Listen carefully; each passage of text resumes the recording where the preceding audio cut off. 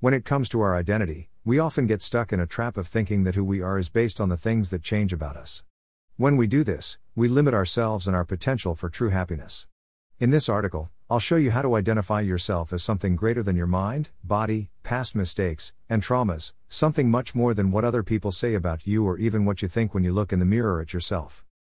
Who am I? You are not your mind. Your mind is not who you are. It is a tool, a supercomputer that can be used for thinking as well as for creating. Your mind can think about what happened in the past, imagine what could happen in the future, and create things out of thin air. It is your most important asset when it comes to becoming an expert in something. Your identity doesn't reside in your thoughts either, they only reflect what's happening around us in our lives or how we feel at any given time, and often both. So if someone says, "You're a terrible person," this statement will impact your life because it's true. But if someone says, "You're going to fail at school tomorrow," this statement won't affect you as much since there's no way of knowing whether or not it will come true. You are not the body. You are not the body. You may think you are a body, but you're a consciousness experiencing itself as a body. Your body came from emptiness, and it will return to emptiness when it dies. You can see this for yourself by watching your thoughts. When you look at your mind, what do you see? You see thoughts arising and passing away all the time. Nothing substantial or permanent seems to be there.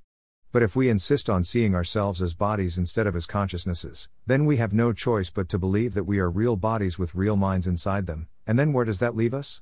If our bodies are real and our minds are also real, since they're inside our bodies, then isn't this saying that we're just beings made up of two different things, matter plus mind? And if so, doesn't this mean that these two things exist separately? You are not the story you have been told about yourself. The story is not the truth.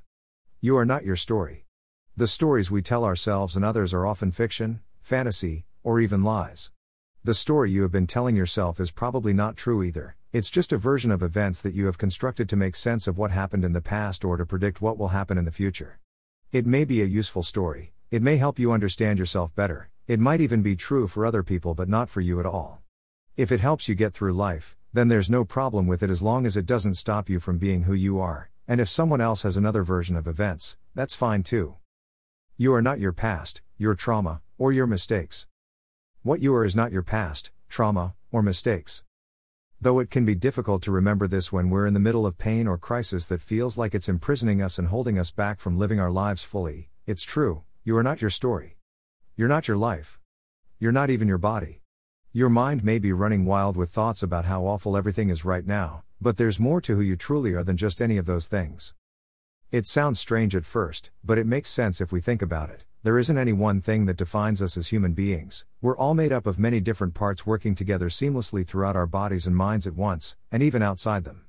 Just as each cell within our bodies has its own unique DNA code that allows for individual expression within itself, as well as interaction with each other cell through communication processes called cellular signaling, we too have multiple ways in which we express ourselves through thoughts/feelings/sensation/perception, etc., depending on what kind of person we want to become over time, and what kind of people they want their cells' behaviors to reflect.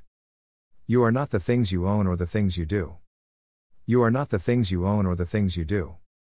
The stuff we own doesn't define us, said New York City real estate broker Tom Wishen, who specializes in luxury properties. We are stewards of what we have been given. Wishen has been selling art and antiques for over 20 years.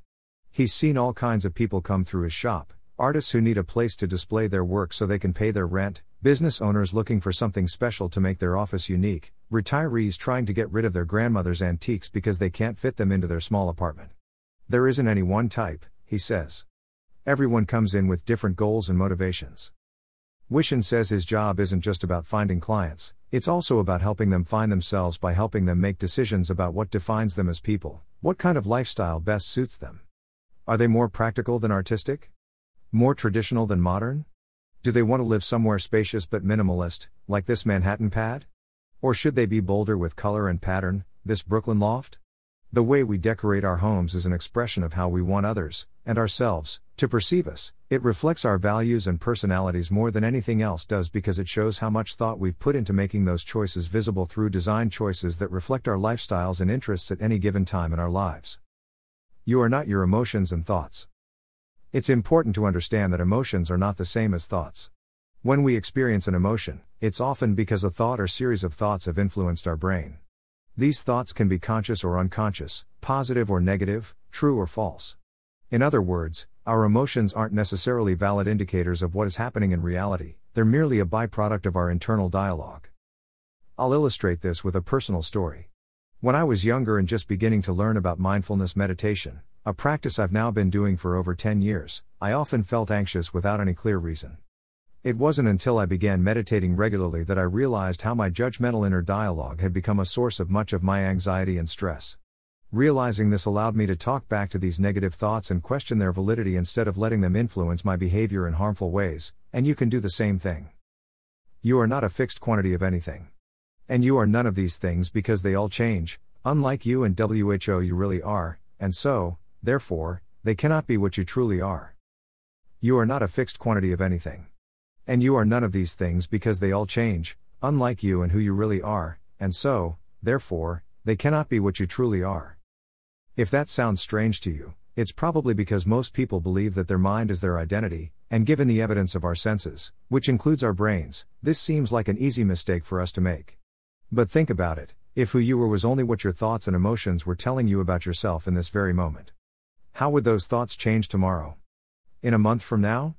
What if the main emotion driving those thoughts was fear or anger or hatred or jealousy? Can we honestly say that these states last forever?